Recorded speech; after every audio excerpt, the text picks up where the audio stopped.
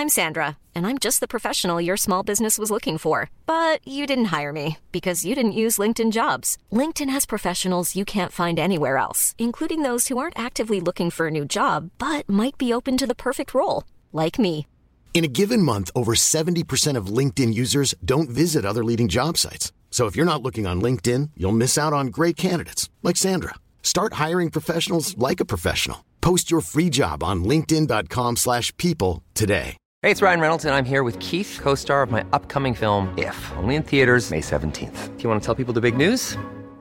All right, I'll do it. Sign up now and you'll get unlimited for $15 a month and 6 months of Paramount Plus Essential Plan on us. MintMobile.com/switch. Upfront payment of $45 equivalent to $15 per month. Unlimited over 40 gigabytes per month. Face lower speeds. Videos at 480p. Active Mint customers by 531.24 get 6 months of Paramount Plus Essential Plan. Auto renews after 6 months. Offer ends May 31st, 2024. Separate Paramount Plus registration required. Terms and conditions apply if rated PG. Millions of people have lost weight with personalized plans from Noom. Like Evan, who can't stand salads and still lost 50 pounds. Salads generally for most people are the easy button, right? For me, that wasn't an option. I never really was a salad guy. That's just not who I am. But Noom worked for me. Get your personalized plan today at Noom.com. Real Noom user compensated to provide their story. In 4 weeks, the typical Noom user can expect to lose 1 to 2 pounds per week. Individual results may vary. Hey, you guys, we got to tell you about Brez Coffee Company. Made by gamers, for gamers, right here on the Gulf Coast in Pensacola, Florida. No matter what your taste in coffee are, they got you covered. You like light or medium roast? Try the Necro Medium, Holy Grail Light, or Stamina Boost. I like the ICAST Fireball mixed flavor, which is a fireball whiskey flavor. If you like dark roast like I do, then try the Critical Dark or the Coup Slayer Mocha Roast. Can't decide what you need for those all-night gaming sessions? Why don't you try one of their specialty sample packs? All roasts are made with fair trade Colombian beans. So stop buying that crappy coffee from the grocery store and head over to brezcoffeeco.com. That's BREZCOFFEECO.com and enter the code NCR at checkout for 10% off your order. Amazing! Do you like the show and you want to help support us? Do you want extra episodes every month? Do you want ad-free versions of the show? Then you should sign up over at patreon.com/nerdcaveretro, and you'll get your very own RSS feed to put into whatever your podcatcher of choice is, and you'll be first in line for all extra content. So head on over and become a Patreon supporter of this very show.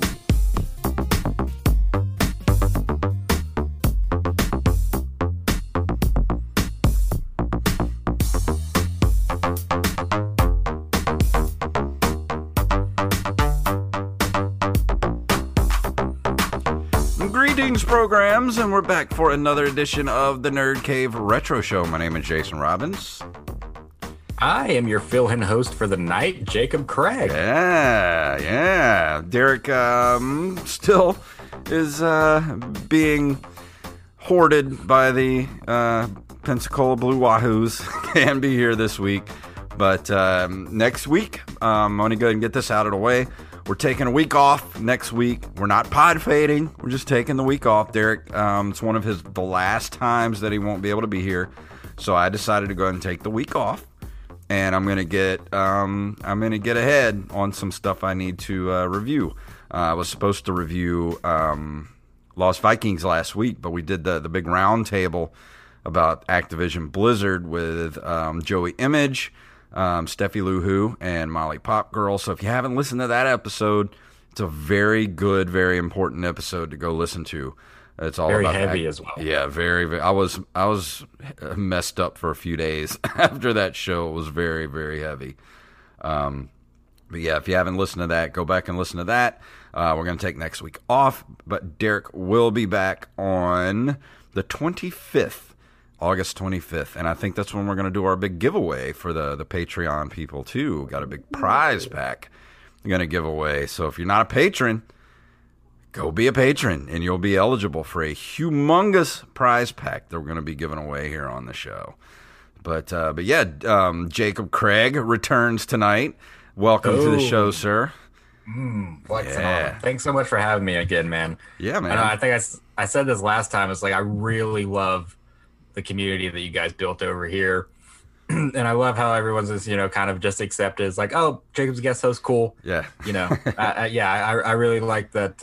Thank you guys for welcoming me back and letting me be the best Derek Diamond that Jacob Craig could possibly be. You're always welcome here at the Nerd Cave Retro Clubhouse. I appreciate it, guys. And what have you been playing this week? Man, so I haven't been playing much recently, but I was supposed to do the episode that Bethany filled in on, and Bethany wanted to fill in, so we pushed this back. So I reviewed my game. I played it all the way through so long ago. So since then, I stayed with my girlfriend and her at her aunt's house in Petal, close to Hattiesburg, Mississippi. And in Hattiesburg, I found this place called Game Exchange. Oh, and yeah, they have those at in Mobile. That's the one I go to. I think it's the Game Exchange. I know they used to have one here on the coast too, but it closed down. So, are you thinking of Play and Talk, or is it an actual Game Exchange? No, I think Play and Talk is the one that's in Mobile. But there used to be a Game Exchange down here. I used to go to it all the time. Yeah. There's one in Hattiesburg, and I had no idea about it. But what I noticed is that it's right next to a GameStop. And the thing is if this Game Exchange is still open right next to a GameStop, I have to go in there and see what they're doing. Hell yeah.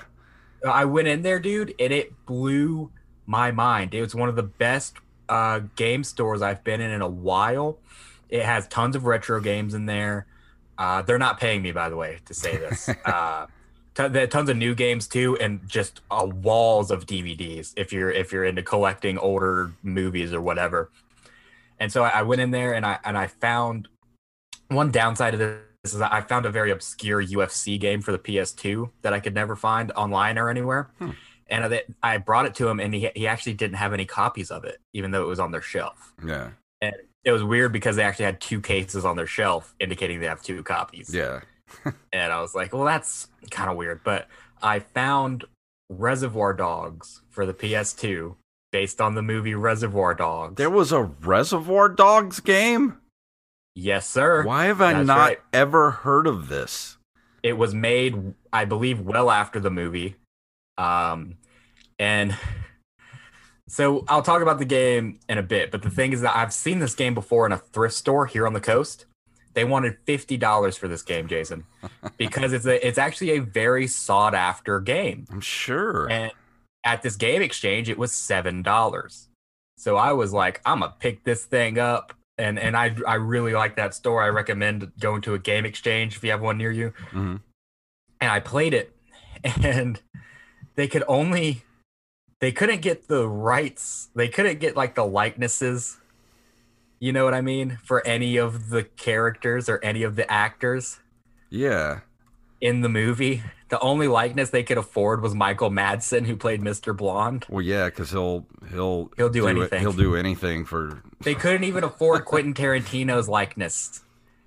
What? And, I just looked this up. Let's see, Amazon. But here's the thing, Jason. Here's the thing. Don't look at this on Amazon, son, because this is top 10 worst games I've ever played in my entire life. And I looked this up on Wikipedia, and on Wikipedia it says this is one of the worst received games for the PlayStation 2, and throughout the entire PlayStation 2's run. I believe it said something along those lines. I should probably have looked at that before I mentioned this. It's a really bad game. It is so horrible. And I played it all the way through just because it was Reservoir Dogs. And I don't regret it, but I wouldn't play it again. Okay, apparently there was a Sopranos PlayStation 2 game as well called Road to Respect. Wow. And there's a Godfather PlayStation 2 game. My brother did not and know Dad these rented existed. that. My brother and Dad rented that when I was a kid. I remember that game. Wowzers. What's that? I said wowzers. Oh. I never knew that Reservoir Dogs was a PS2 game. Like, why are you not reviewing this? It's not 20 years old is mainly why. It's I wanted to review Spider-Man because I like the Spider-Man game. I don't like the Reservoir Dogs game. Like, what's the point? Like, what's the point of the game? It's literally just the plot of Reservoir Dogs, but who are you playing? You play as all of the Reservoir Dogs. You play as all of them, and you play as Fast Eddie as well. And it's just kind of goes through the story, and then of course there's a lot of stuff that's not in the movie. Like you play as Mr. Blue, shooting his way out of the jewelry store, and you play as Mr. Brown when he gets shot in the car, and in the movie it's just Mr. Brown gets shot in the car and he dies.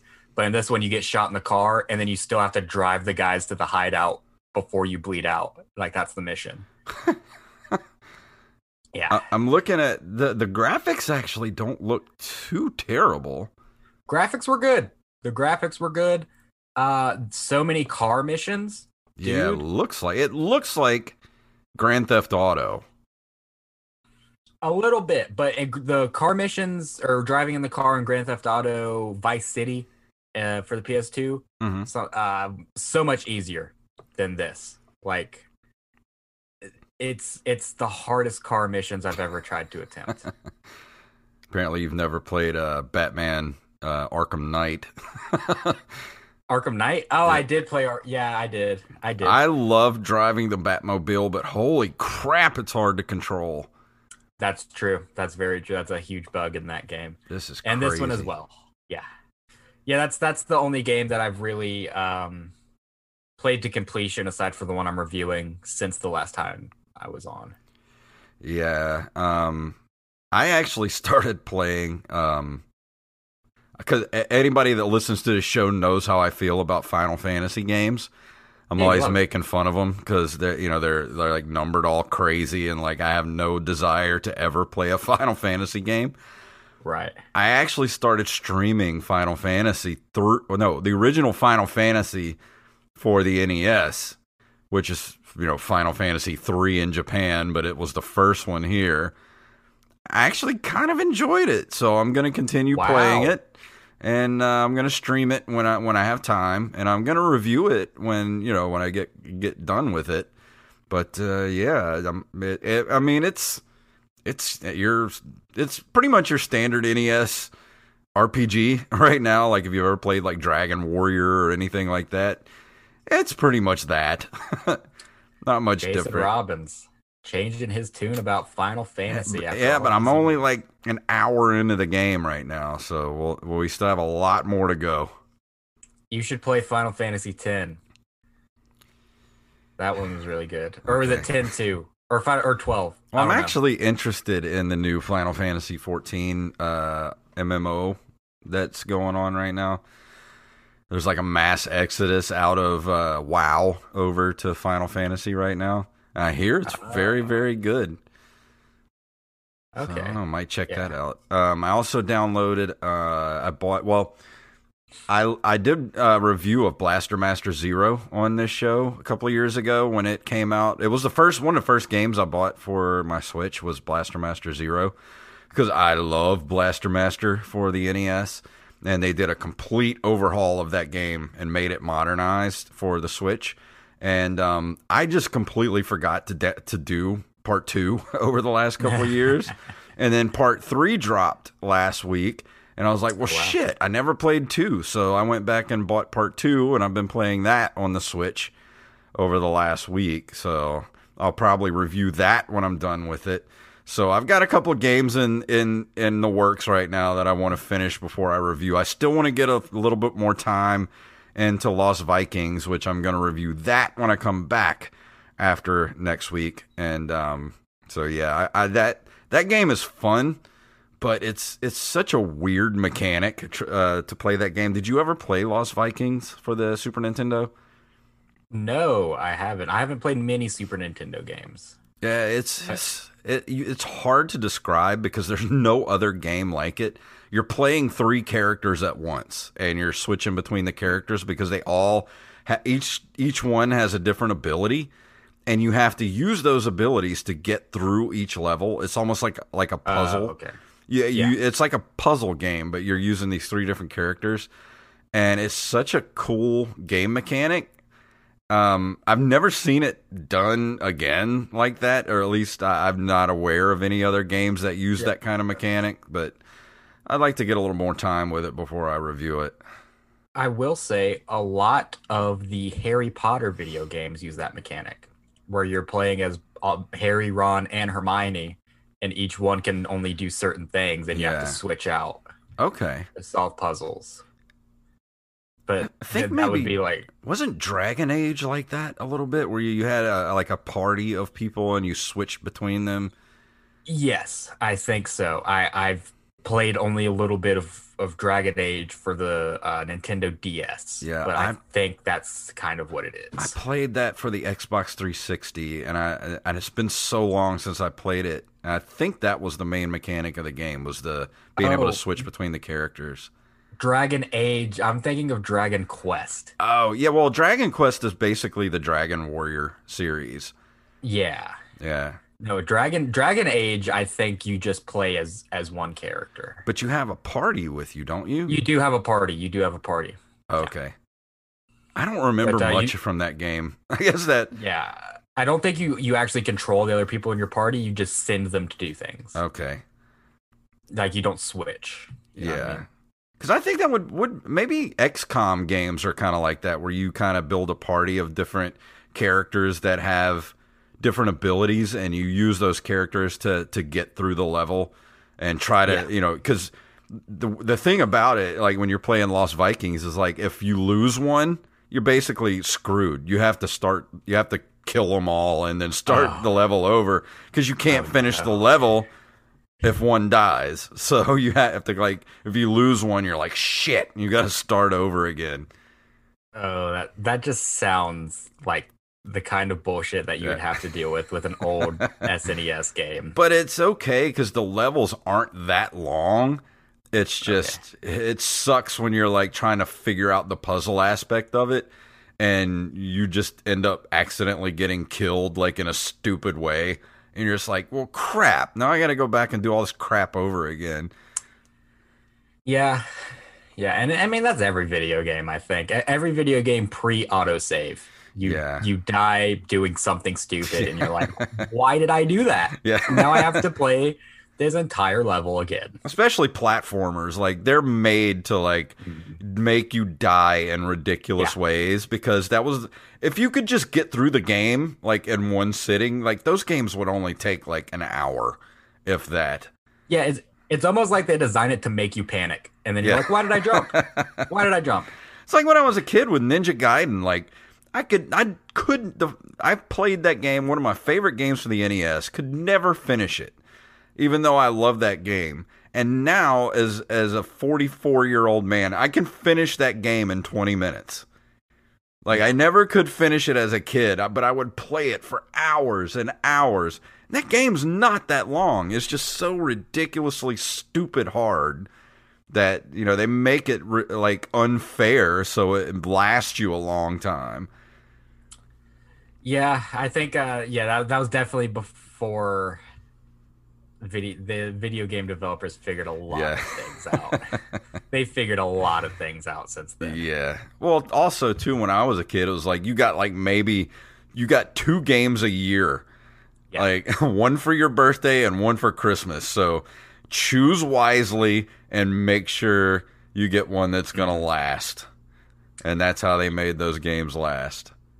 Yeah, and luckily, being a giant man-child, I still only get video games on special occasions, but you got birthday, Christmas, Father's Day now. See, you get Father's Day now, too. You get an extra one in there. Father's Day.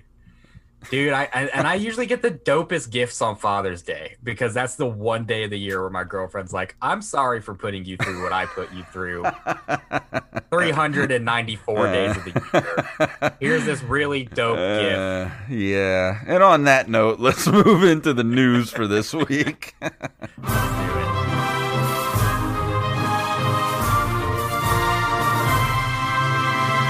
This first story just dropped yesterday. This is on Polygon.com. The Sonic sequel just found its Knuckles. Knuckles the Echidna is going to be in Sonic the Hedgehog 2, and he's going to be voiced by none other than Idris Elba of the Suicide Squad and Luther fame. Did you ever watch Luther? No, I haven't watched Luther, actually. Dude, yeah, I think it's on Netflix, isn't it? Yeah, Luther is so good. I highly recommend I need Luther. to check it out. Let's see. Expected in theaters next spring, the sequel will also bring in Miles Tails Prower and presumably feature the return of Jim Carrey's Dr. Robotnik. The news broke when Elba tweeted out a not-so-subtle hint on his personal account, which was then retweeted by the film's official page. Polygon confirmed the casting with Paramount Pictures. And he posted out a picture of Knuckles' glove and just said, knock, knock. And I was like, oh, boy.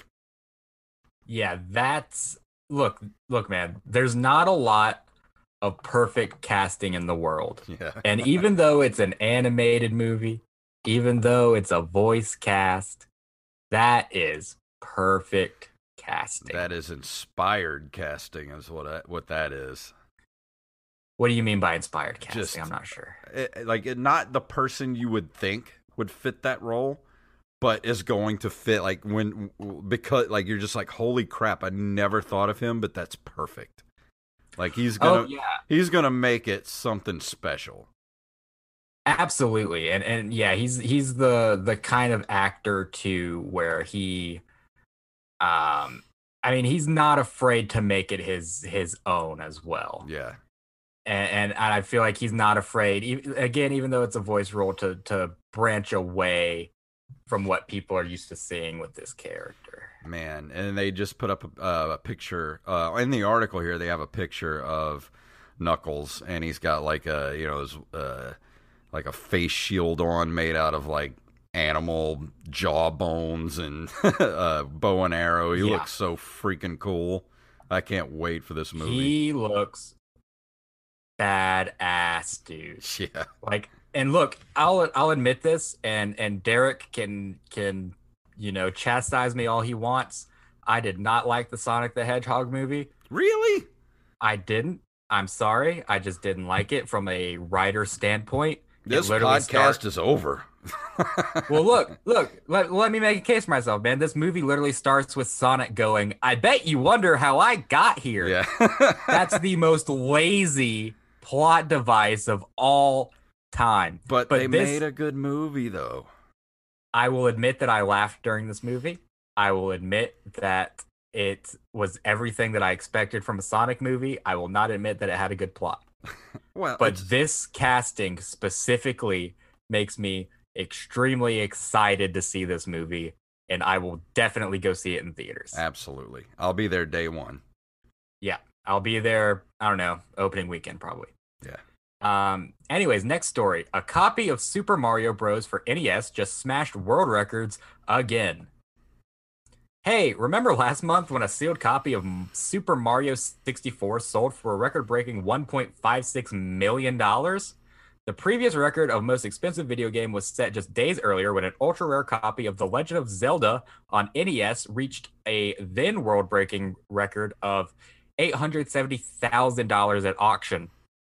That copy of Zelda beat out the previous record, which was set in March 2021, when a copy of Super Mario Bros. Sold for $660,000, which in turn beat the previous record of $156,000 set by Super Mario Bros. 3 in November 2020. Okay, we get it. Yeah. You can probably guess what's coming next. The record had been set once again by a never-been-opened copy of Super Mario Bros. For the NES, which was sold on collectible site Rally for a mustache-watering $2 million, which for anyone keeping track is over 10 times the amount that was world record setting in 2020. This is the dumbest thing I've ever heard in my life. There's no reason this should be going for $2 million. Yeah.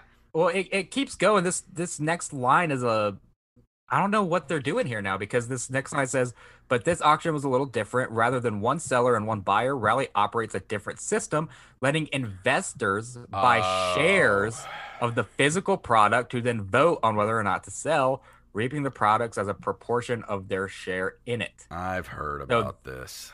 That's why they got the $2 million, because it's a bunch of people buying shares in this one unopened video game. And they're all gonna lose money. Yeah. I mean, it's still cool. It's still cool to... I mean, it's cool to see it going for over $2 million, but these aren't worth $2 million. I mean, they're just not. Yeah. They're not. Even if it's a perfect unopened copy, I mean, this should prove that there's more than one. Like this right here, like, okay, there's two.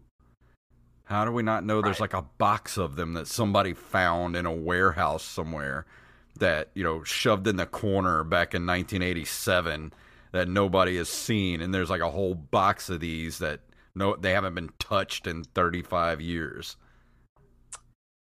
Yeah. There's no reason for it. I think $2 million is kind of egregious. It's stupid. There's no reason for it. If you're the type of person that buys shares of this video game, stop it. Just stop it. Don't stop it. Yeah, that's what blows my mind is you don't own this. You bought shares in an unopened video game that may or may not sell and make your money back. I'm interested to see how many people own shares in this $2 million video game. And what are the price of the I would like to know what the price of each share is and how many shares are there. Is it $5 split amongst a ton of people, or is it, 3 wealthy businessmen or what? If you're going to spend money on shares, may I suggest, Acorn, not Acorn, is it Acorn or like Robinhood or Stash? Yeah. And put your money in something that's going to build money long term, like Tesla or, Apple, Amazon, those type of things. Well, the thing is, though, is I will counter with that, is those properties are probably not going to make you a lot of money, because what is Tesla and Apple and Facebook going to do next? I will say that you should try to be your own entrepreneur and try to find out what's going to come next and find the next Tesla and Apple and invest in those companies while they're on the come up. Do some research. Don't put it in a 35-year-old video game. Yeah, that's just a waste of your money. Unless it's like $5 a share. Yeah. I don't get it. I don't know. That's just so dumb. This next story comes from Armez Jackson, one of our listeners. Always sending us some good articles here. From NintendoLife.com. Project AM2R creator celebrates Metroid's 35th with a new game. The 35th anniversary of the original Metroid launched in Japan. This was like a week ago, 3 or 4 days ago. It wasn't the only Metroid anniversary either. The fan-made overhaul of Metroid 2 Return of Samus, better known as Project AM2R, turned 5 years old. To celebrate, the developer Milton Dr. M64 Galsty, who now works at Moon Studios on games like Ori and the Will of the Wisps, has released a small web browser game, Skippy the Robot, one of the many untold stories within the AM2R universe. If you're wondering what the connection to Metroid is here, this was essentially a mini-game that's now been turned into its own title. In the original version, Samus took remote control of the robot. What browser is this in? Did it even say? It doesn't say what browser it's in. Because this is a browser game. Might be Google.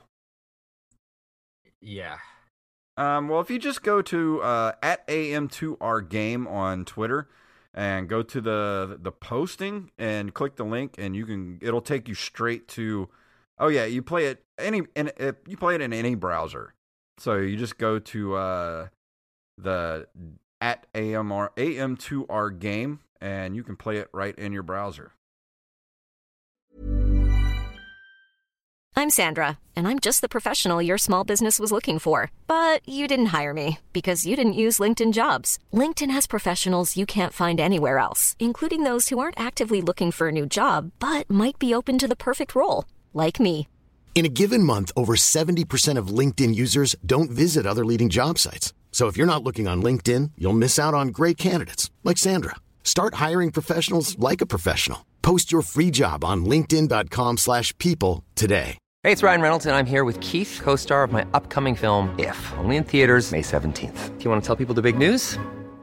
All right, I'll do it. Sign up now and you'll get unlimited for $15 a month and 6 months of Paramount Plus Essential Plan on us. Mintmobile.com/switch. Upfront payment of $45 equivalent to $15 per month. Unlimited over 40 gigabytes per month. Face lower speeds. Videos at 480p. Active Mint customers by 531.24 get 6 months of Paramount Plus Essential Plan. Auto renews after 6 months. Offer ends May 31st, 2024. Separate Paramount Plus registration required. Terms and conditions apply if rated PG. Yeah, that's kind of incredible, actually. Browser games have kind of died a little bit. Yeah, I haven't heard of any for a while. Yeah, and this definitely, you definitely didn't experience this, Jason. But well, I know that when you were back in school, your teacher let you play games like Doom and whatnot on the computer. Mm-hmm. Well, we had browser games when I was back in school, man. And when we would get done, we would go on game sites like, oh my goodness, I can't even remember all of them, but like Huda Math and what's it called, like Fairgrounds or some shit like that, or Battlegrounds or something like that. And yeah, man, it was all browser games in like the early 2000s. Yeah, I used to play a lot of browser games back then. It's really sad to see them die. It's like, I mean, it's fun. You can just get on the computer and play a game. You know, a game you've never played before, just a quick little browser game. Yeah, like quick little flash games I used to play back in the day, especially like off E-Bombs World and stuff like that. Yes, yeah. Yeah, I think maybe apps have killed the browser game. Oh, yeah. Well, now you can just make those games and put them on, you know, the Apple Store and you know, Google Play, all that kind of stuff, like the app stores. Like, there's no reason to just do a browser game, because I don't think you get paid for browser game. Like, how do you get paid for a browser game unless you run an ad? That's true. I don't think you do. And I mean, well, you know, and Angry Birds was available as a browser game when it first started, and then now, of course, you have Angry Birds apps, and yeah, it just seems like one of those things that apps have definitely killed the browser game era. Yeah, that was definitely an early 2000s thing. Yeah, I miss it, man. It was so much simpler back then. Yeah, not me. I like the digital world we live in now. Maybe I'm just nostalgic. Yeah. But anyways, this next story also comes to us from Armez Jackson. Super Hiking League DX races to Switch other consoles next week. Climb to save the world from a magical flat earther. That's a great line. So kudos to John Frasia. I don't know your fucking name. Kudos to whoever wrote this, man. Brazilian developer Bit Inc. Studios, which is actually solo developer Mario Azevedo, and publisher QU Byte Interactive, have announced that Super Hiking League DX is coming to Nintendo Switch, PlayStation 4, and Xbox One on August 10th, 2021. So that should be available now. Mm-hmm. And it will retail for an economical $4.99 on the Switch eShop. That is, you cannot beat that. The game offers vertical platforming races against other players or AI, and it involves combat and an elastic hook shot for wacky physics antics. There is a single-player story mode as well, where hikers must collect magic gems in an effort to stop an evil wizard from exacting a plan to make the world perfectly flat. It's literally a magical flat earther. I thought they were just being facetious. Did you get to see the gameplay, the trailer for the game yet? In this, they actually have a trailer for it in the article here. No, I didn't get to watch the trailer. It looks so fun. Just like the physics of the hook shot and you do like these crazy, like you're on a, I don't know, like a rubber band. It's weird, but it looks so freaking fun to play. Yeah, I hit play on it right now. I'm watching it on mute. Oh wow, yeah. No, this does look like a lot of fun. It's definitely a throwback to older 8-bit, retro games. Yeah, I love the split art screen style competitive for it. platformer. Yeah, it's great art, man. It kind of reminds me of Ice Climbers, actually. Mm-hmm. Yeah, so, it looks like. Go check it out. What's it called again? It's called Super Hiking League DX, and I think it's actually available right now. If you, it is. Looks like a perfect game for the Switch. Yeah, absolutely. But it's $4.99. Put it right on your Switch. And it looks like there's actually a lot to do in this game too, because it mentioned that you can play multiplayer against other players. So I mean, with that comes infinite playability, essentially. Yeah. This looks fun. I'm going to have to get this. You can't beat $5. I mean, $5, it looks great. Yeah, I have $5 in my wallet right now, and I'm a stand-up comic, dude. Are you kidding me? I'm the brokest person. No kidding. And this last story comes also from Armez Jackson. This is a game that Derek reviewed a while back, and this is a brand new game, too. Derek reviewed it like the week it came out. It's from NintendoEverything.com. Turnip Boy commits tax evasion, getting a physical release on the Switch. Graffiti Games and Snoozy Kazoo are planning a physical version of Turnip Boy Commits Tax Evasion. 2 companies announced today. Retailers will be carrying the title beginning this fall.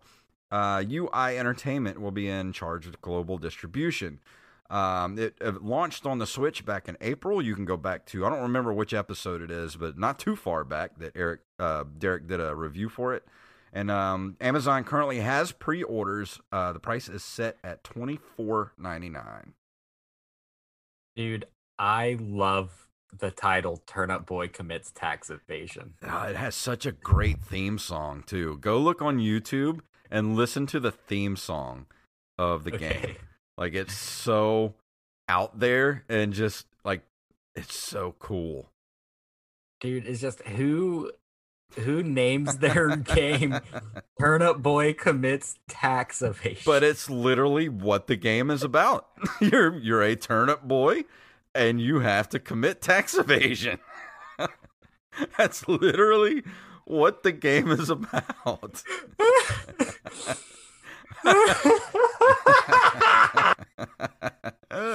It's so bizarre. I know, and it sounds weird, but the description of the game is literally the title of the game. I have to get this game, dude. It's not like, you get games like Metroid, and you're just like, what is this game about? Like, if you've never heard of Metroid before, or even Legend of Zelda, like, ooh, what is this? It sounds so otherworldly, like Legend of Zelda. What is it? Like, Turnip Boy Commits Tax Evasion. Like, it's right there on Front Street, what the game is about.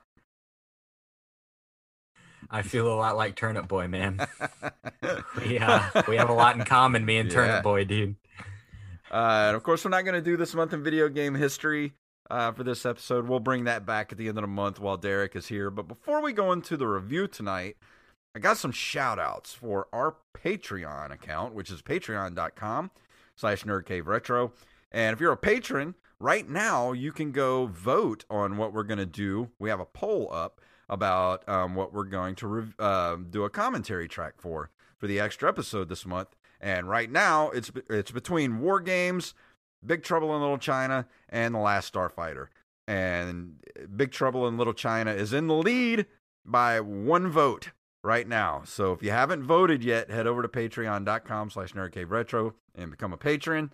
And if you're not a patron, sign up and you can vote. And if you are a patron and you haven't voted yet, head over there because we're going to be recording that in the next week or so. But for the shout outs, these are our patrons. These people keep the lights on for us. We have AxeBlade07, Daniel Salmon, John Jekyll, a.k.a. Mixmaster, Han Solo, Carlos Longoria, Staff Sergeant Sketch, Tyler Watson, Brandon Rutledge, Gus and Penny, Matthew Salmon, Randy Bailey, and of course our newest patrons, Joey Image and Ron Johnson. Thank you, everybody, for keeping us above that $50 level where we do the commentary tracks every month. But if you get us above $100 a month, you'll actually be able to listen to us do those commentary tracks. We'll get into a Discord room in our Discord community, which you can join our Discord community by going over to at Nerd Cave Retro on Twitter, and right up there in our bio is our link to our Discord community. And we'll have a channel in there set up where when we do our commentary tracks, you'll be able to listen to us while we record it. So if that's interesting to you and you want to hear that, you want to hang out with us, go over there and throw us $1 or $2 a month. And that's all I've got to say about that. So tonight, while Jacob is here, he is going to be talking about...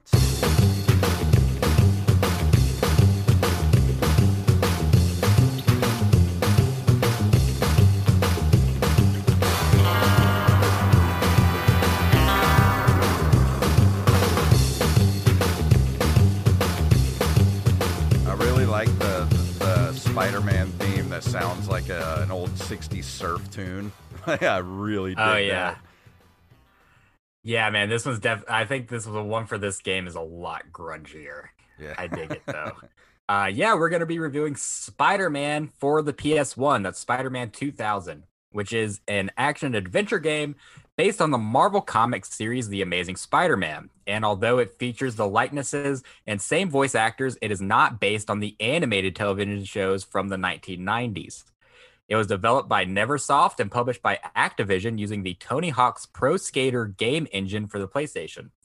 The game was later ported by different developers to various systems, including the Game Boy Color and Nintendo 64 that same year, as well as the Dreamcast and Microsoft Windows in 2001. The game's story follows Spider-Man as he attempts to clear his name after being framed by a doppelganger and becoming a wanted criminal, while also having to foil a symbiote invasion orchestrated by Dr. Octopus and Carnage. Numerous villains from the comics appear as bosses, including Scorpion, Rhino, Venom, Mysterio, Carnage, and Dr. Octopus, as well as a Carnage symbiote-possessed Dr. Octopus named Monster Ock, who was created exclusively for the game as the final boss. So how does this game hold up next to the Spider-Man PS4?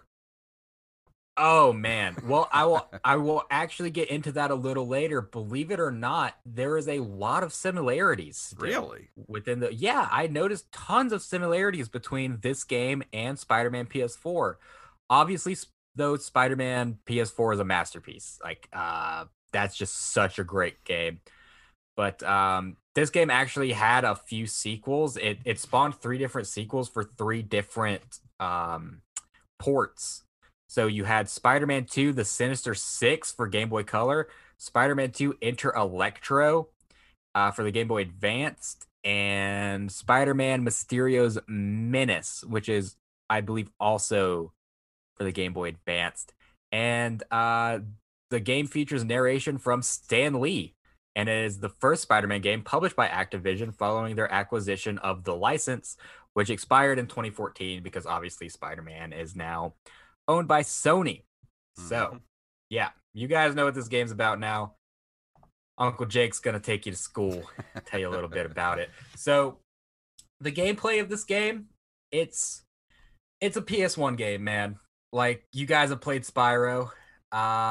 It's a lot playing a PS4 game and then going back to a PS1 game. Yeah. But as I mentioned earlier, the swinging mechanics and the way that you have to run and go from building to building, the way that you can just shoot up into a vent, and the way that you can actually stealthily attack enemies from a ceiling, which now blows my mind. When I was a kid, I didn't think much about it, but now thinking about how that's essentially all you do in Spider-Man PS4. Yeah. Is it's the same kind of swinging mechanics going from building to building, the same kind of stealth attacks. Obviously you can't one hit somebody from the roof, but you can web them up and deal with them.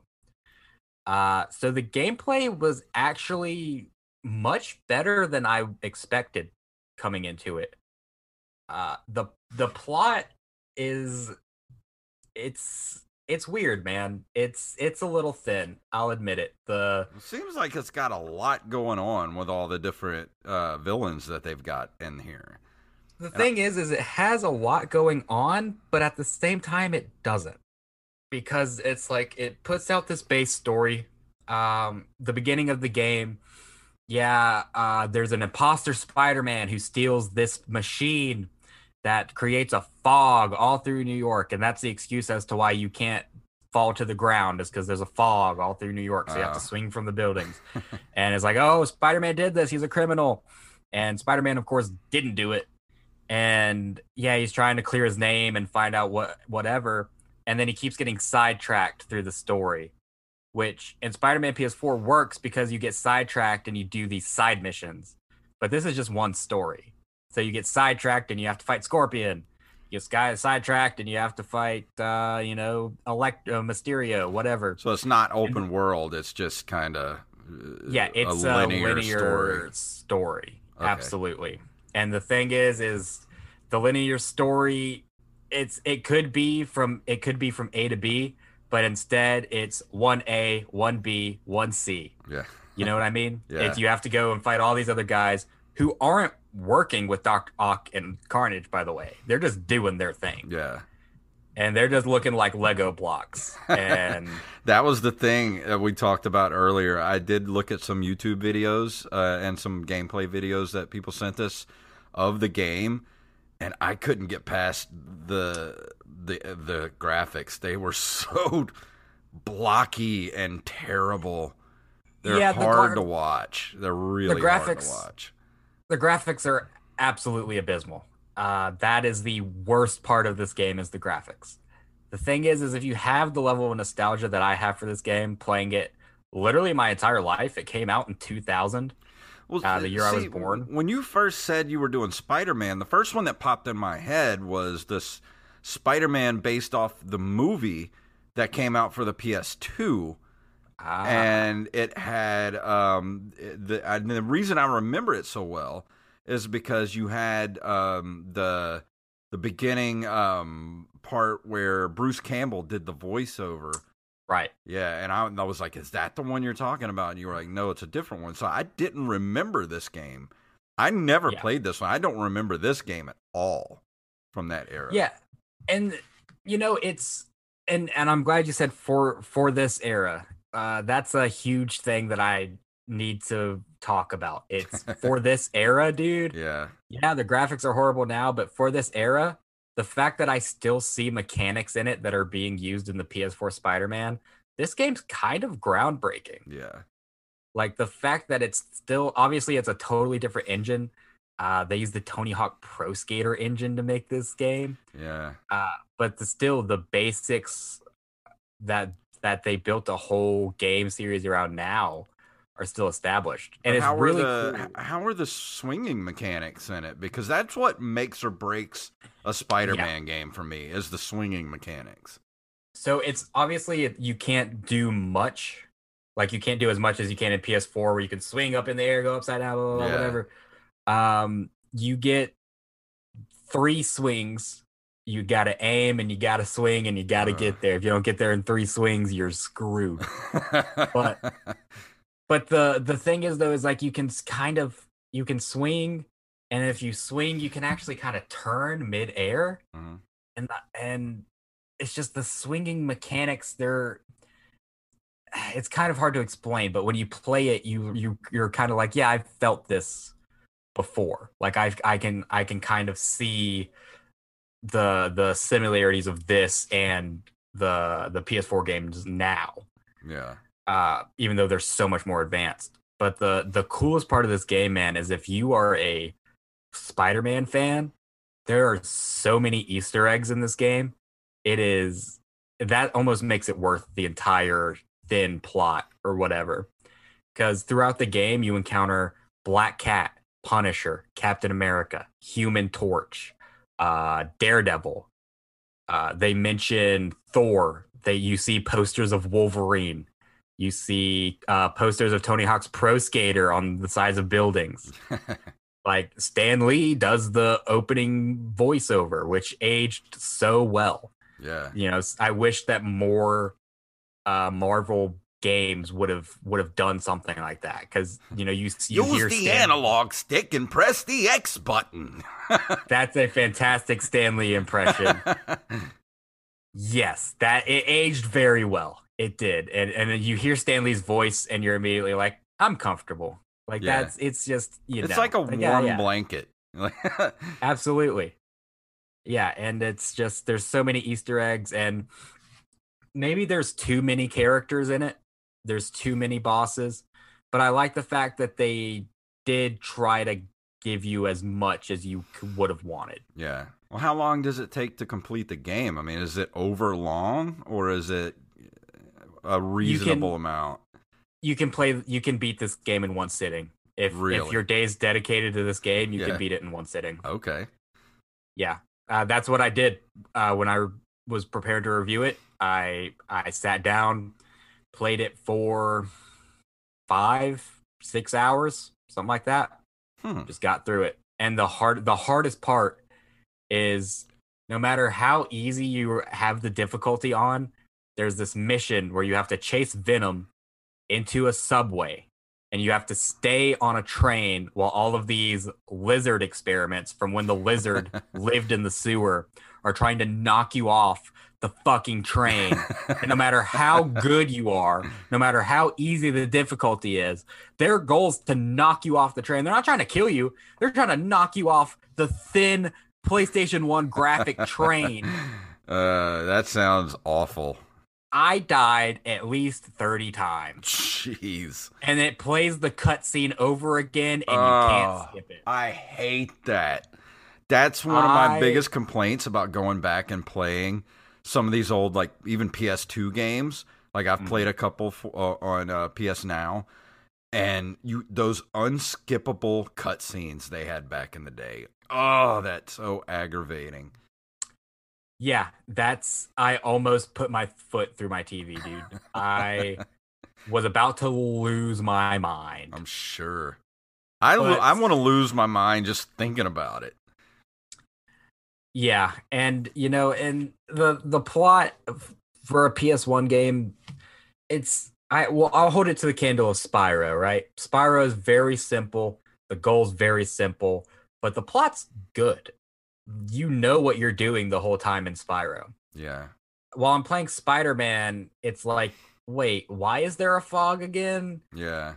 What's happening? I know it's Doc Ock and Carnage. You see their shadows from the beginning. I think it would be hard for me to go back and play this game, because you have to be in a certain mindset to go back and play these games from this era, because you have to overlook certain things about you have to overlook a lot. You have to remember the time frame these games came out in, the level of graphic, like it's that transition period from sprite based graphics to 3D graphics, and there was a rough period between like 96 to 2000. There was a real rough period, and playing like the Spider-Man PS4 game is still one of my favorite games of all time. I mean, easily my favorite game of, what year did it come out? 2019?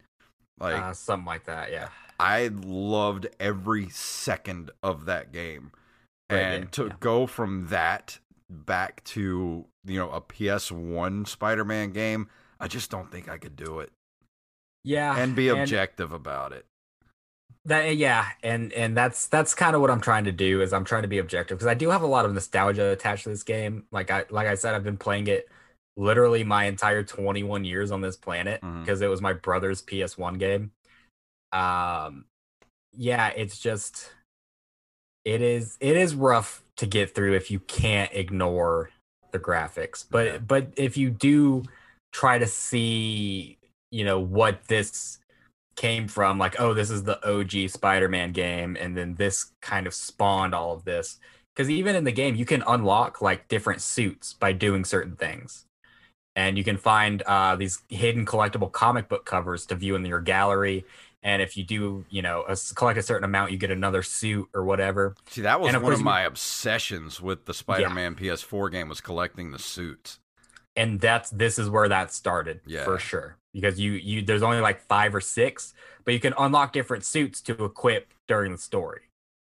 And that was really fun because it's not just like, you know, just random what you would expect suits. Like you can unlock the Scarlet Spider suit, you can unlock the Ben Riley version of Scarlet Spider, and you can unlock Bagman with Spider-Man in the fucking Fantastic Four costume with a paper bag on his head. Yeah, that's cool.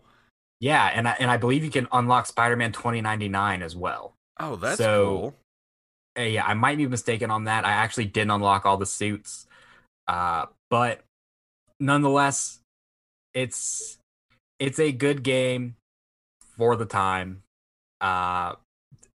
Playing it now, yeah, there's a lot that you're gonna have to overlook. You have to be I think in order to go back, especially like that whole era of the N64, PlayStation, you have to have a whole other level of nostalgia to go back and be able to play those games with any sort of objectivity. Yeah. And I was looking at the reviews on this game, and they are all over the board. Hardly any of them are the same. And I believe that's because you see a mix of the people who reviewed this game when it came out, as opposed to people who reviewed this game at some point when their site was developed. Because I'm assuming that's where a lot of those low scores came from. Yeah. Because this game at the time was well received.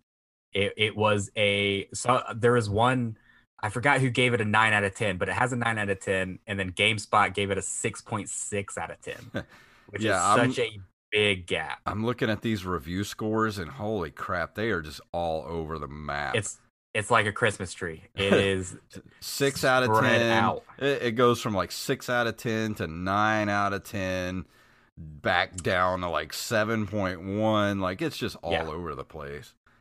Yeah, and that's my theory on that is the high scores are from when this game came out and was reviewed, and the lower scores are from when these sites sort of developed after this game came out and they put this game review on their site. Yeah.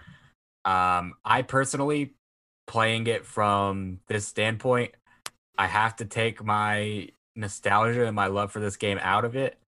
But even still, that would only knock me down to like a 6 out of 10. That's not bad. And that's good for me because, you know, I would consider a bad review a 4 out of 10. Yeah. So 6 out of 10 would be slightly good. Anything 6 and up is, I consider worth your time. Yes, and this is definitely worth your time if you've never played it and you're a huge Spider-Man fan. Definitely give this game a shot. I'm sure you can find it pretty much everywhere. Yeah. It's not hard to find, and I'm sure it's pretty inexpensive as well. So I think if you're a Spider-Man fan, I would definitely say go play this one, but definitely go play the Spider-Man, the PS2 version based off the movie. That one blew my mind at the time. Like I loved that game. Yeah, and if you liked the Spider-Man series from the 90s, like I mentioned earlier, it's not based on that, but it's based on that. Like it's not based on that, but it's the same voice actors. Yeah. It's the same, you know. Well, so if you like that series, you might like this game. We did a commentary track of the Spider-Man, the episode 1 we did on the last commentary track, and I dug it a lot. I never saw that cartoon. Really? Never saw it.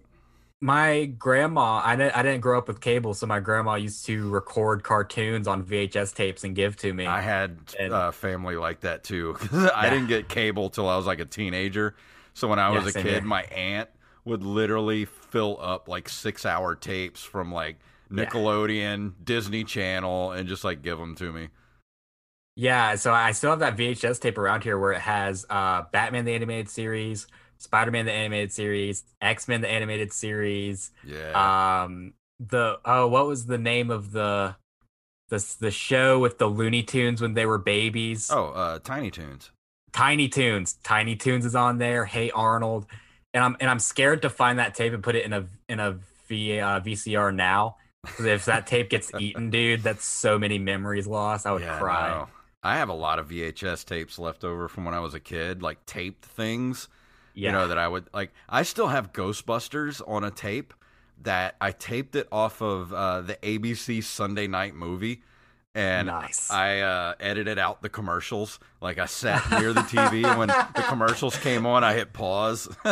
That's funny. Yeah, it was like the world premiere, like, on ABC.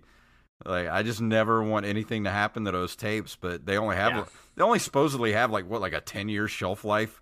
And we're going on, like, 30 years now, so it's like, Yeah, I have lost plenty of VHS tapes in my day to the bottomless pit that is my temperamental VCR. Yeah. Oh, I love collecting VHS tapes, so I have a huge collection right now. Yeah, I just go to the thrift store and just buy stuff. Like, the thrift store will just have VHS tapes that have never been opened. Like, I have so many VHS tapes that just, like, never got opened, like Jurassic Park and Dune. Oh, wow. Like, things like that were just never opened. Yeah. They're like 50 cents. I'm like, I'll take it. Yeah, I know you mentioned that show idea about where you review VHS, VHS tapes you found at a flea store. I still want to do that. I want to call it thrift store cinema or something along those lines, where you just go get like a random VHS tape, watch it, and review it. Yeah, that'd be great for like a startup TV channel or something like that. That'd be a great show. But I don't know. I might actually. I'd like to play this just to get like actually play it for a little while, but I just don't think after playing the perfection that is Spider-Man PS4, I could ever go back and play this era of Spider-Man games. Like, I went back and played Maximum Carnage on the Super Nintendo, and that game is still fun to play, even though it's long and it's a little over long. But the music's still great on it. Like, the fighting mechanics are good. Like, if you play with like another person, it'd be a fun afternoon to just go through that game. Yeah, this game, it's definitely not going to take up a lot of your time. Yeah. I mean, if you know what you're doing, man, you can slice right through it.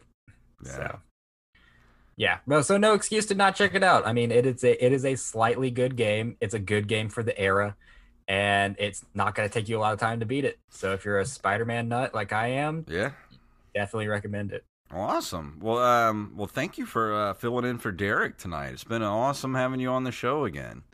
Absolutely, man. Anytime you want me, I'm here. Yeah, I think we might have a couple of more before baseball season's over with, that we might have to get you in here to fill in for Derek before the season's over.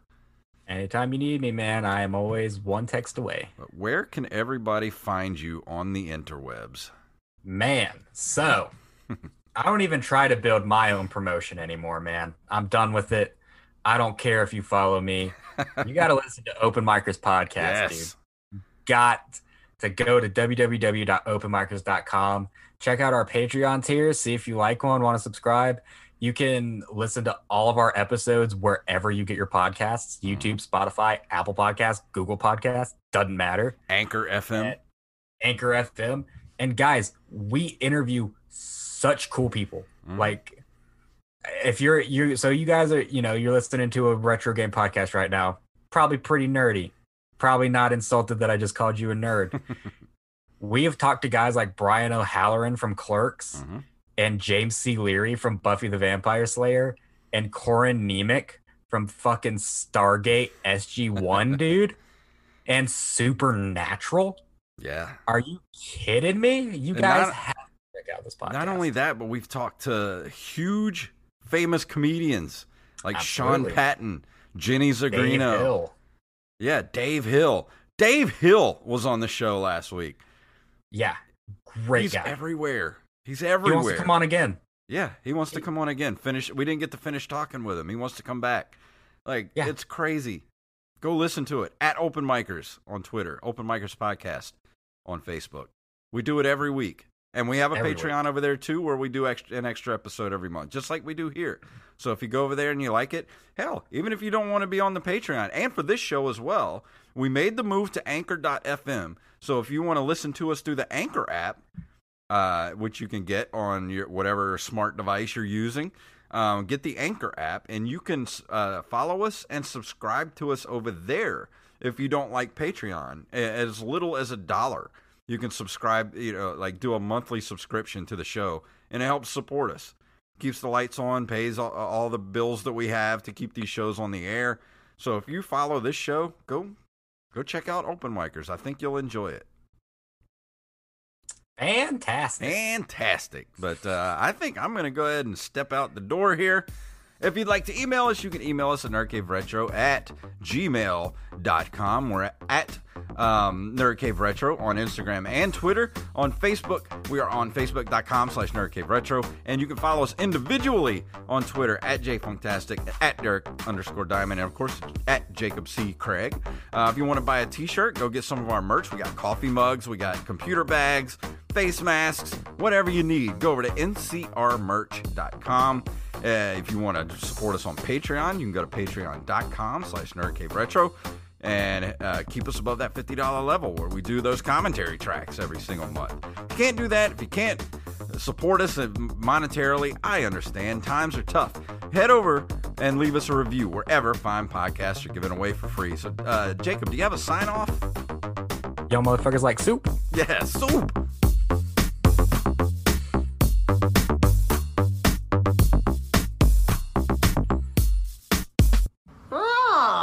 A fellow checker, eh?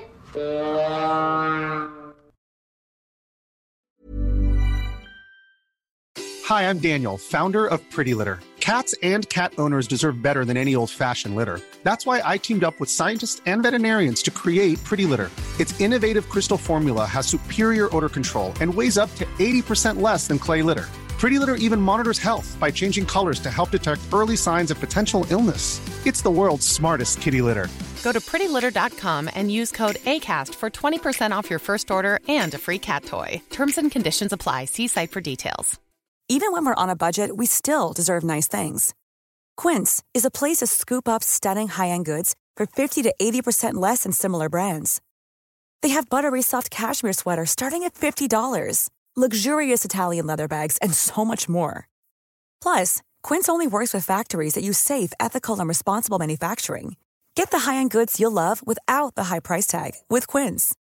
Go to quince.com/style for free shipping and 365-day returns.